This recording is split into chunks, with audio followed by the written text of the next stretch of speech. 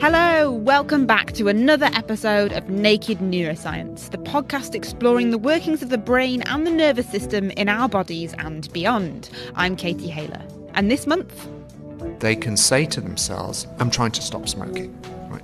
Or they can say to themselves, I'm a non-smoker now. That's just not what I do.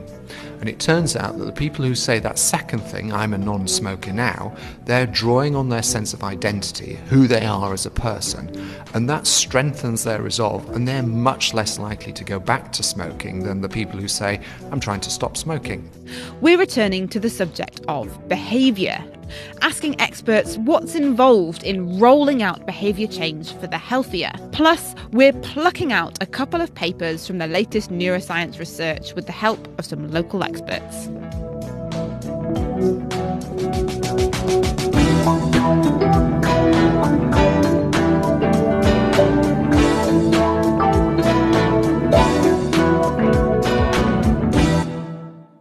So let's jump straight into some naked neuroscience news. Joining me this month, Duncan Assel, a cognitive neuroscientist from Cambridge University, and Helen Keyes, a perceptual psychologist from Anglia Ruskin University.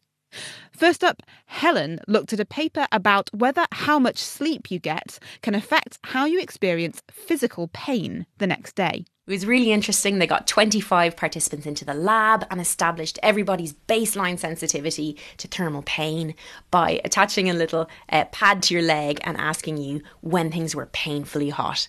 Then these 25 people went through enforced waking, where they were kept awake doing pleasant things in the lab for 8 hours. And then the next morning at 8:30 a.m, they were put in an fMRI scanner and their pain thresholds were again measured with those same stimuli. Now, those same 25 people came back on a separate occasion when they'd had a full night's sleep in the lab, put in the fMRI scanner again, and again their pain sensitivity thresholds were measured. So what did they find then? They found that following acute sleep deprivation, two things happened in the brain that made you experience pain more. So first of all, the part of the brain that responds to touch and pain, the somatosensory cortex, activity there increased following acute sleep deprivation. And secondly, the part of the brain that's involved in decision making, so the striatum and the insular cortex, this part of the brain usually modulates pain responses and tells your brain, don't worry about this pain.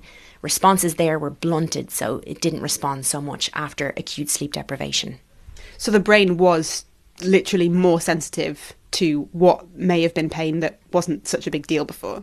Absolutely, in those two ways. It responded more to the pain, and the bits that would dampen the pain stopped responding. So what are the implications of this then? Because lack of sleep, even mildly so, can be very, very common in everyday life. Absolutely, and the follow-up study they did, where they did an online study asking people about their everyday sleeping patterns using a sleep diary and their experiences of pain in the subsequent days, showed exactly that even minor changes to your sleeping patterns led to a greater experience of pain the subsequent days. Okay, so bottom line, what should someone take away from this? Medical practitioners might be interested to see that actually a prescription of sleep might be quite helpful to patients who are in a lot of pain, but also our everyday habits. If we're feeling quite down and quite stressed and quite in pain with things, we might be able to think back on our own lives and see whether the night before we've had enough sleep and that could be contributing to our pain. Perhaps take sleep a bit more seriously. Absolutely. Helen Keyes there. And Duncan Assel has been delving into a paper about how memories of life events link to vulnerability to depression. They followed a sample of 427 adolescents who were at elevated risk of developing depression. And they followed them over a year. And at the start of the year, they asked all the subjects to perform an autobiographical memory test. So subjects are given keywords, and they have to use those to generate memories from their own kind of personal history. And they also assessed symptoms of depression. The subjects were all seen again at the end of the year, and they measured the same things, and they also measured cortisol. So cortisol is a hormone, so it's a way of measuring stress response in these people. Those who were better able to recall positive memories at the start of the year. At the end of the year, they had reduced symptoms of depression and reduced levels of cortisol, so we think reduced stress. The theory that the authors have is that being able to better recall positive memories helps buffer the response to stress, and that's why you have reduced cortisol levels a year later and reduced symptoms of depression. And they were able to test that by comparing these relationships in people who had experienced at least one stressful life event during that year versus those who hadn't. And these relationships were strongest in those who had experienced a stressful life event. So the positive memories became beneficial in those who had experienced a stressful life event. Do you know if this would work for people who actually haven't had a particularly stressful life relative to people who have? There's no harm in trying. So the data show that it's most effective in those who've experienced stress. Now, of course, the thing is you don't know when you're going to experience a stressful life event. So the implication is that by getting practiced at recalling more positive memories, you are gradually making yourself more resilient to future stresses that could be just around the corner. So could this be used in a clinical or psychological setting? Well, new treatments for depression are sorely needed, and this study implicates autobiographical memory as a potential target for therapies that aim to reduce responses to stress and symptoms of depression. And actually, there are other groups here in Cambridge who are working to develop new interventions that target autobiographical memory and try and train people to get better at being more flexible and being more positive in their memory recollection, with the aim that that might help reduce symptoms of depression. Okay, and key point to take away from this study, what would you say? It's really important that we practice and become proficient at recalling positive experiences that have happened to us, and that doing that is a really important part of making ourselves resilient to stressful experiences that we may encounter in the future. Hear, hear.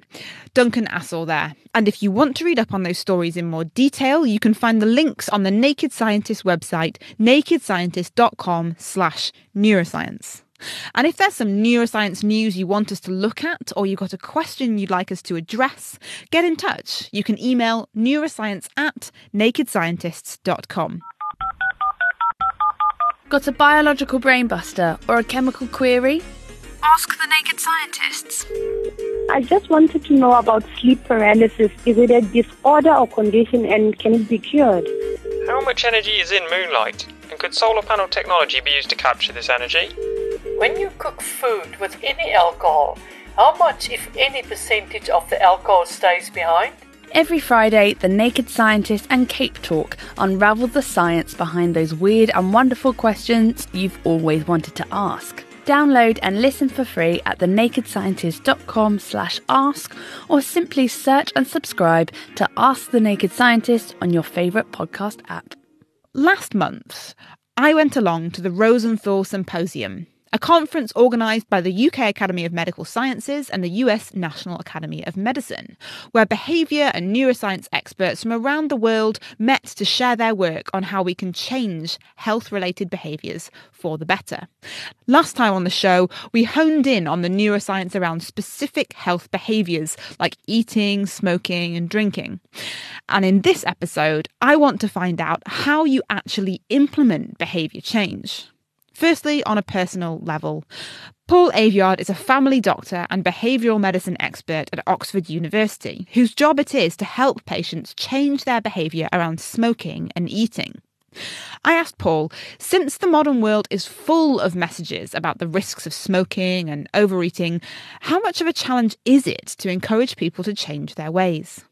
It's one of the barriers that sometimes doctors feel that, look, I'm just preaching to people who already know what they ought to do and just don't want to do it. But actually that's not true. A lot of people, at least to me as a doctor, express a desire to do something about it. And the knack, if you like, is to offer people some practical way forward that they can take action, and preferably there and then, to do something about it. If you can move the conversation into that area, then you're likely to make progress with your patients. So is that the difference between saying, take this leaflet, you can go away and look at some links, and I could sign you up for a weight loss course right now? Yeah. Usually it works much better if you can make their action not dependent on their initiative. After all, stuff gets in the way. We all have busy lives. A lot of people just have a feeling, I could perfectly well stop smoking, lose weight, do whatever it is that the doctor's been asking me to do by myself. But actually the lesson is that we know that these programs help people, but they don't always appreciate the value that they hold. So taking action to put that program in the way of people when you have the opportunity is a really important part of our work. Okay, so perhaps effort or a bit of cognitive effort to go online and book that course or whatever it is one barrier. What other barriers are there to people adopting the healthy behaviours they might very well know is the best thing to do? Well, there are all the sort of barriers that, we've all faced when we've made our New Year's resolutions, right? One of these won't matter, and then before we know it, one becomes two, becomes more. So all of these and the environment around us constrains our ability to make changes. But just because those barriers are there doesn't mean that you shouldn't try. There are lots of examples where if people can be put in the way of effective programs, they will make progress and move forward. We have good evidence that these very brief interventions that I was talking about, that doctors can make, do prompt people to make changes. Most people don't succeed in the long term, but enough do to mean that it's not only cost effective, but actually cost saving. So in terms of what your research has informed works, signing up to, for instance, a weight management program, can the same thing be said of smoking? Yes, it can. We know that, for example, if people were to leave a consultation with medication, like nicotine replacement or like tablet treatments that we have, or be referred to a stop smoking clinic, well, those are the best things that they can do to give themselves, to maximise the chance. So our task as a nation really is to get more people to try to make changes in the first place and to get more people to use an effective means to help them change their behaviour in the second place, if you like. And there are a variety of tools that we can do to use that. A very key one is what your doctor says to you when you go and see them.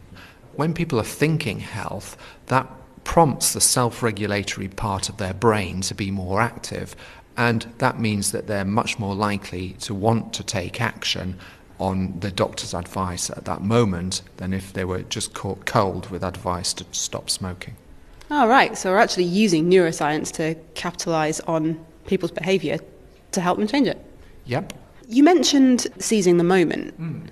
Are there any other particularly successful case studies that we can use and learn from? What helps people is to have very simple rules about what they can and can't do. After all, changing your behaviour is in some ways a bit of a boring task. You've got to take something you like doing and not do it, or at least not do it half as much as you might like to. If you can keep a very clear rule for yourselves about what you will and won't do, you are more likely to be successful. So let me give you an example.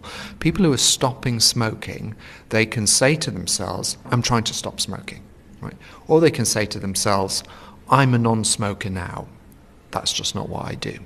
And it turns out that the people who say that second thing, I'm a non-smoker now, they're drawing on their sense of identity, who they are as a person, and that strengthens their resolve, and they're much less likely to go back to smoking than the people who say, I'm trying to stop smoking. Another example is the not a puff rule that we have in smoking, which is simply that once you pass this day called the quit day, your absolute golden rule is do not smoke at all.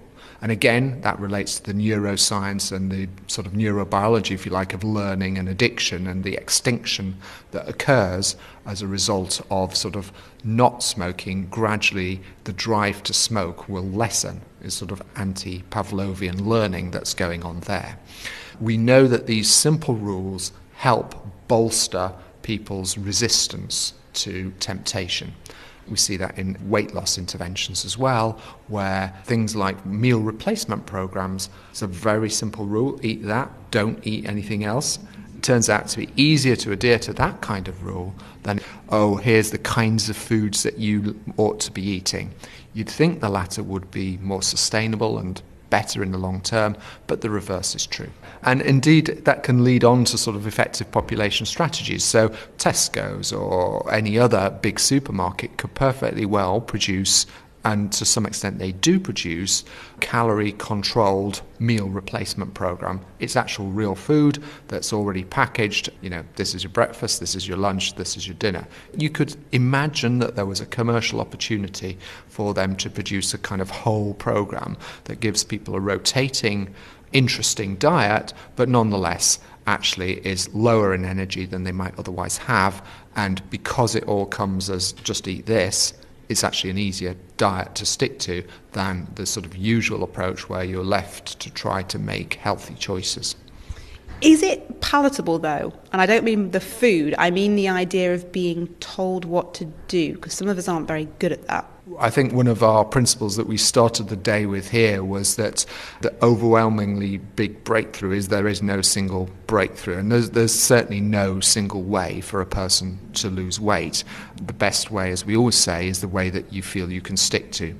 But on average, this is what the research evidence is showing, that these meal replacement programs, which are currently provided by diet companies, those are more effective than the sort of educating you about your food way. But that doesn't mean that that's true of everyone, of course. Paul Aveyard there. Now, it's one thing to change an individual's behaviour, but what about changing that of a whole population? Martin White leads research at Cambridge University looking at diet and health, specifically about how to change diets of a whole population. First things first, I asked Martin, when I'm hungry for my lunch, what factors are actually going into my decision about what to eat? One of the key things is that in the environment in which we exist, there are lots of cues that influence our behaviours. If you come out of your office and you're walking down a high street or something, thinking, what shall I have for lunch? There are lots of cues there that are saying to you, come into my store, come and buy my food. Marketing, advertising, the presence of different kinds of outlets. The price point will be an important consideration. You might have a budget in mind for your lunch. Cultural factors as well. So you may have grown up with a particular diet. You may come from a particular culture. Or there may be just things that you like and things that you don't like. But there are literally, hundreds of different factors that affect us. But the environmental cues are really important. There are already some behavioural interventions from a population level. Things like the 5-a-day campaign, I guess, would be one. Can you give me a few more examples of ones that currently exist in the UK? At a national level, Public Health England has a range of things. So quite a lot of them are those kind of marketing campaigns like 5-a-day that you mentioned, the Change for Life campaign and so on. Well, that's about conveying information, essentially. Then they're involved in other activities that are more aimed at changing the food environment. There's a lot of activity within Public Health England at the moment, working with the commercial food sector to see whether they can change the kind of foods that are available, reducing portion sizes, reducing sugar content, reducing total number of calories, and so on. So that's some of the work that's going on in the background. Another approach, which is gaining some traction now, is regulation. In 2018, we had introduced in the UK the first fiscal measure in relation to food, so the soft drinks industry levy, which is a levy on manufacturers and importers on sugary drinks, charging manufacturers a small amount for each litre of soft drink that they sell or import that contains high amounts of sugar. It's actually a 2-tier levy. Is this the sugar tax? What's called the sugar tax, yeah. And the purpose of it was to persuade manufacturers to take sugar out of their drinks, to reduce the sugar content so as to avoid paying the levy. So that's an example of a regulatory measure, and it's the first of a number that I think we'll see in the UK in the future. The Childhood Obesity Plan, which was published in June 2018, includes half a dozen or more different regulatory measures that involve things like restricting advertising, encouraging labelling within the food industry and so on. You're assuming that that is going to be accessible to people, I guess. People need to be able to access that information, it needs to be in the right language, they need to be able to read, so on and so forth. How accessible are current measures to encourage people to be healthier when it comes to food? Yes, that's a very good question. And these interventions differ in terms of the extent to which they require active engagement of the individual for the intervention to work. And that's really important because the more active engagement an intervention requires, the less likely it is to be effective. But in particular, in people who have difficulty engaging with that kind of intervention. So, for example, you mentioned food labels.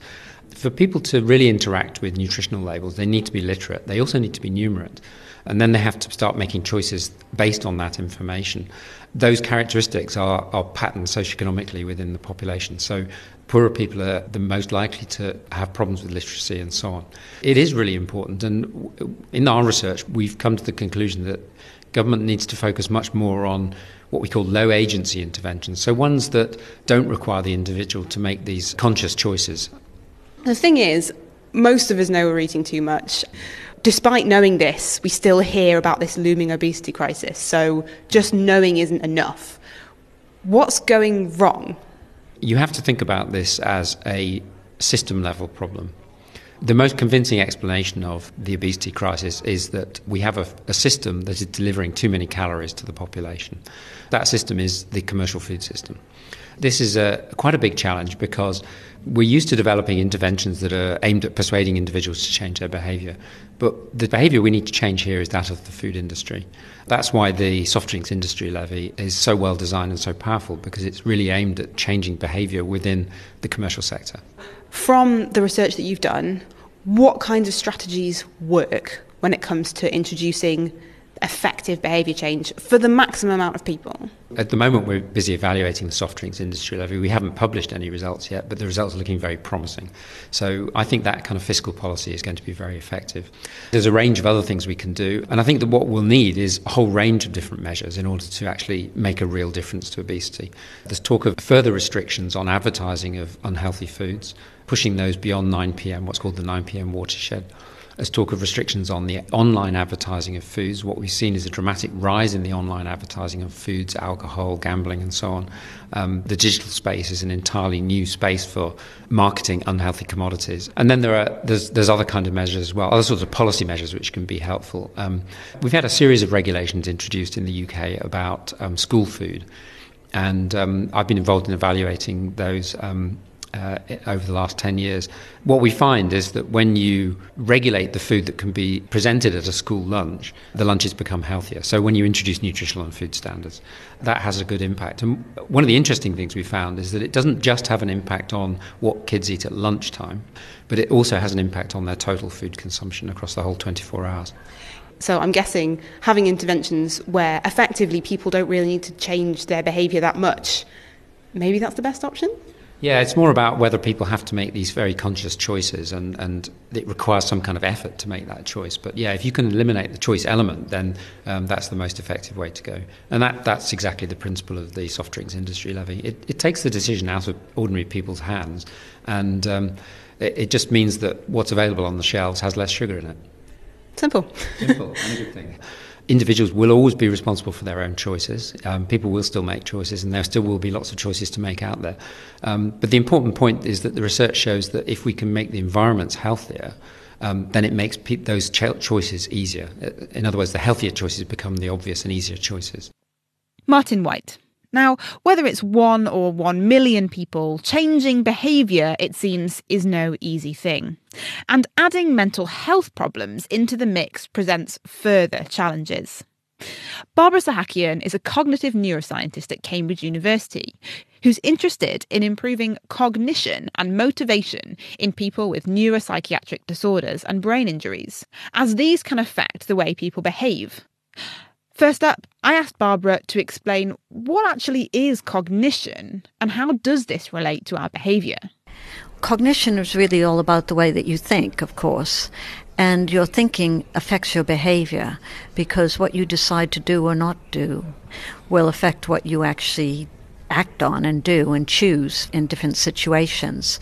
So cognition is extremely important, and we need to keep our cognition and also our well-being at very high levels throughout our whole life course. So part of what I'm very interested in is how can we promote good cognition and well-being. So from a neuroscience perspective, behavior change requires motivation and top-down cognitive control by prefrontal cortex, which stops you engaging in maladaptive or harmful behaviors. Okay, so the prefrontal cortex is a specific, quite special part of the brain, right? There's a lot that goes on there. And it's very well developed in humans, and that helps us with our decision making. It also helps us to deal with novel situations. And this top-down processing that you mentioned, what is that? The motivation is kind of the reward. When you want behavior change, it's helpful to motivate people, rewards and things like that actually get people interested in doing something. And we know that very well with children, but also with adults. Different rewards makes you want to engage in different activities and promote good health and things like that. And that's part of what I call our hot cognition. But we also sometimes have a sort of stop. We all know that when you go out with your friends and you're drinking, if you're going to drive, you decide, oh, I'll have a non-alcoholic drink. That is really your dorsolateral prefrontal cortex and other areas of your frontal cortex helping you to make a good decision for that behavior, that I'm not going to take that drink of alcohol because I know I'm going to drive later on. It's like you've got the accelerator pedal and then the brake pedal, and it's a constant kind of switching between the two. Is that an accurate analogy? Quite a good one, actually. It's not quite simple because there are all these individual differences that people have in terms of their genetics, for instance, for risky behavior and things like that.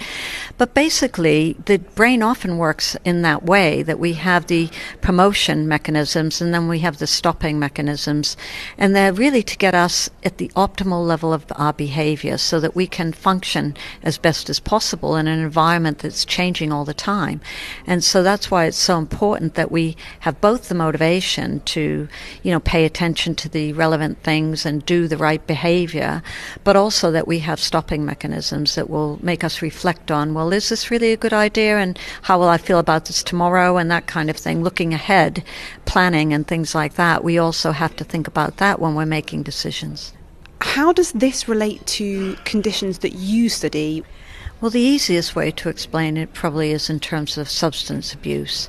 So frequently people may impulsively try substances of abuse. They find it very pleasurable, perhaps, and they start using them recreationally, and then eventually they start using it habitually.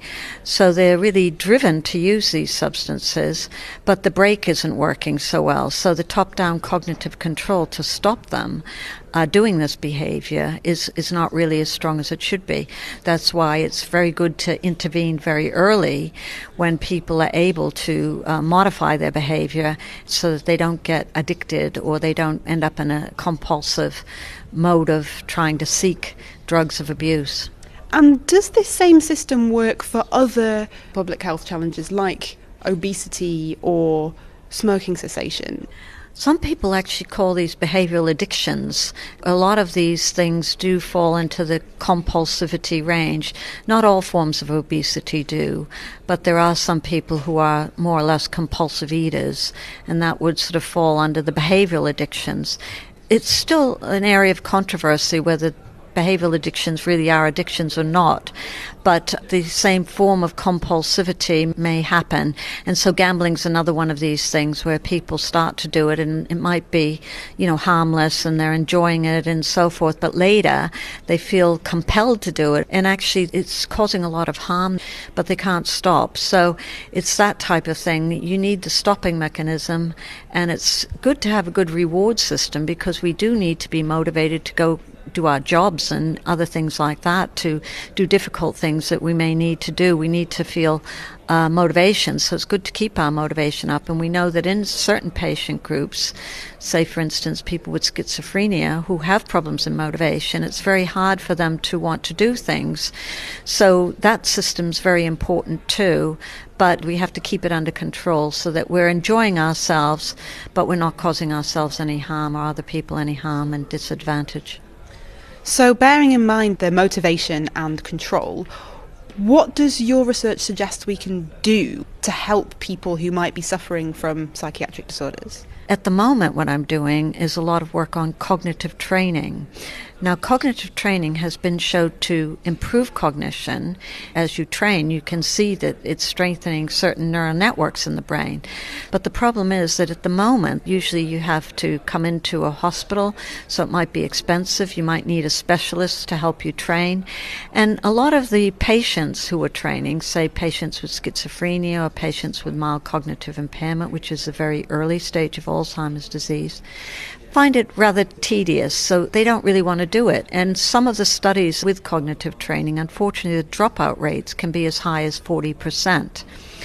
So what I've done in my work is to think about, well, how can we cognitively train people and get them to do this work, but really enjoy it and have it engaging? And also, I want to individualize it because people have different levels of cognitive ability, and we want to make sure that they're progressing in their own program, a bit like a brain gym where you have your own personal trainer. So what I've done is to work with a games developer in my laboratory, Tom Piercy. We've developed these games which are based around neuropsychological and neuroevidence, and we've tested them in people with mild cognitive impairment. These are elderly people in their 70s, and we've also used a different game called Wizard, which is for people with schizophrenia, but also for healthy people at the more challenging levels. And we find that these games, they really enjoy doing them, and they improve their cognitive function. They improve their episodic memory, which is the everyday memory that we use. So when we're trying to remember where we left our mobile phone in the house, or we're trying to remember where we left our car in a multi-story car park, that's episodic memory.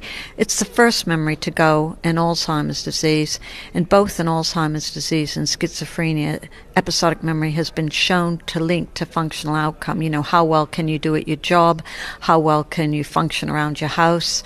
How well do you engage in different activities? So it's how you behave. It's your activities of daily living, which is how you're behaving in your normal environment. So that's a really good way to get this generalized behavior change, because this kind of cognition is so closely linked to our everyday activities. What about going beyond the groups of people who specifically suffer with psychiatric disorders? Can this gamification of brain training, can it be used for the average Joe? Absolutely. So we've just been working on a game called Decoder. A lot of people have come to me and they've said, I'm having trouble, I'm getting distracted all the time at work. The way that we work these days, where we're checking our texts, we're checking our emails, we've got multitasking to do. Sometimes you come home at the end of the day and people say to themselves, well, I've been busy all day, but I don't seem to have achieved my goals. I haven't got any one thing completely done. So this is really to help you focus your attention, stay with a big challenging job, and then you'll have your goal completed. With these games that you've designed, is the prescription, as it were, for long-term use? Or can you work really hard with your game, your cognition improves, and then you're all set? I think it will have some carryover. That's really what you're saying, like how long does it last? And we haven't really studied that very carefully, so I can't really say for sure. But it's really meant to be something that you do all the time. It's like you wouldn't stop going to the gym and expect your physical health and all the gains that you got from working in the gym to carry on forever. It's something that you have to keep doing on a regular basis, and that's really what the games are meant for. They strengthen a neurocircuitry in the brain, and it's a kind of use it or lose it. And the idea is that you should be boosting it every now and then and trying to get even better. I mean, cognitive enhancement is something we should be trying to do. The more we can do it, the better we can boost our cognition and boost our well-being, the better off we'll be.